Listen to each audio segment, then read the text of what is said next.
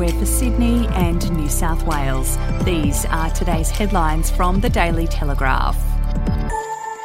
3 real estate agents are among 6 people charged over a scheme in which they allegedly used names of unsuspecting members of the public to pocket hundreds of thousands of dollars in COVID rent relief payments for homes they were actually using as drug labs.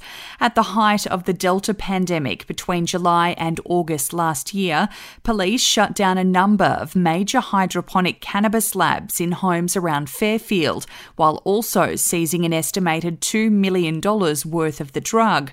But investigators soon linked the properties to what they allege is a criminal syndicate that profited from not only selling cannabis, but also fraudulently obtained COVID hardship benefits from the New South Wales government.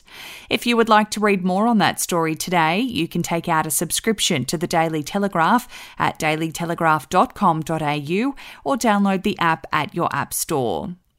Lecturers at the University of Sydney have been banned from sleeping with their students, while other universities have maintained the rights of professors to have sex with the young adults they teach, just as long as they jump through the necessary bureaucratic hoops.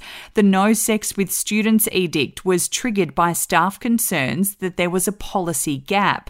Under the rules introduced last year at University of Sydney, a student's current lecturer, tutor or research supervisor are warned that sexual or romantic relationships are never appropriate.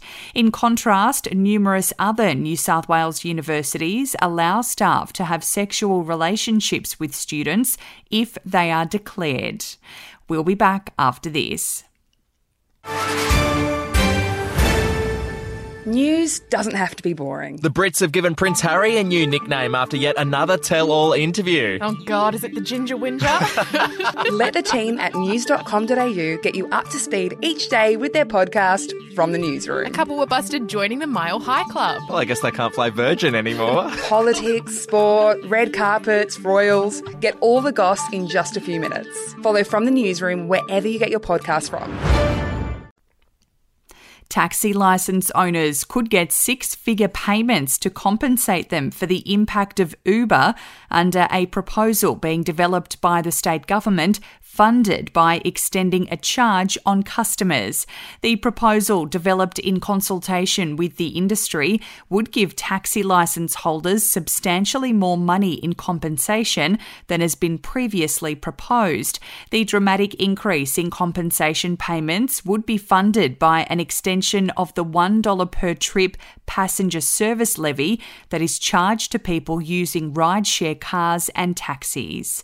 And in sport, St George Illawarra coach Anthony Griffin has cut forward George Burgess from the Dragons side amid fears the club's latest off-field scandal could drag on and turn into another distraction. Griffin had named Burgess in the extended squad to take on Cronulla in Thursday's local derby after the 29-year-old was this week charged with sexual touching without consent. Burgess trained with teammates on Wednesday morning but was told by Griffin he would not play against the Sharks in Wollongong. Those are your headlines from the Daily Telegraph. For updates and breaking news throughout the day, take out a subscription at dailytelegraph.com.au. We'll have another update for you tomorrow.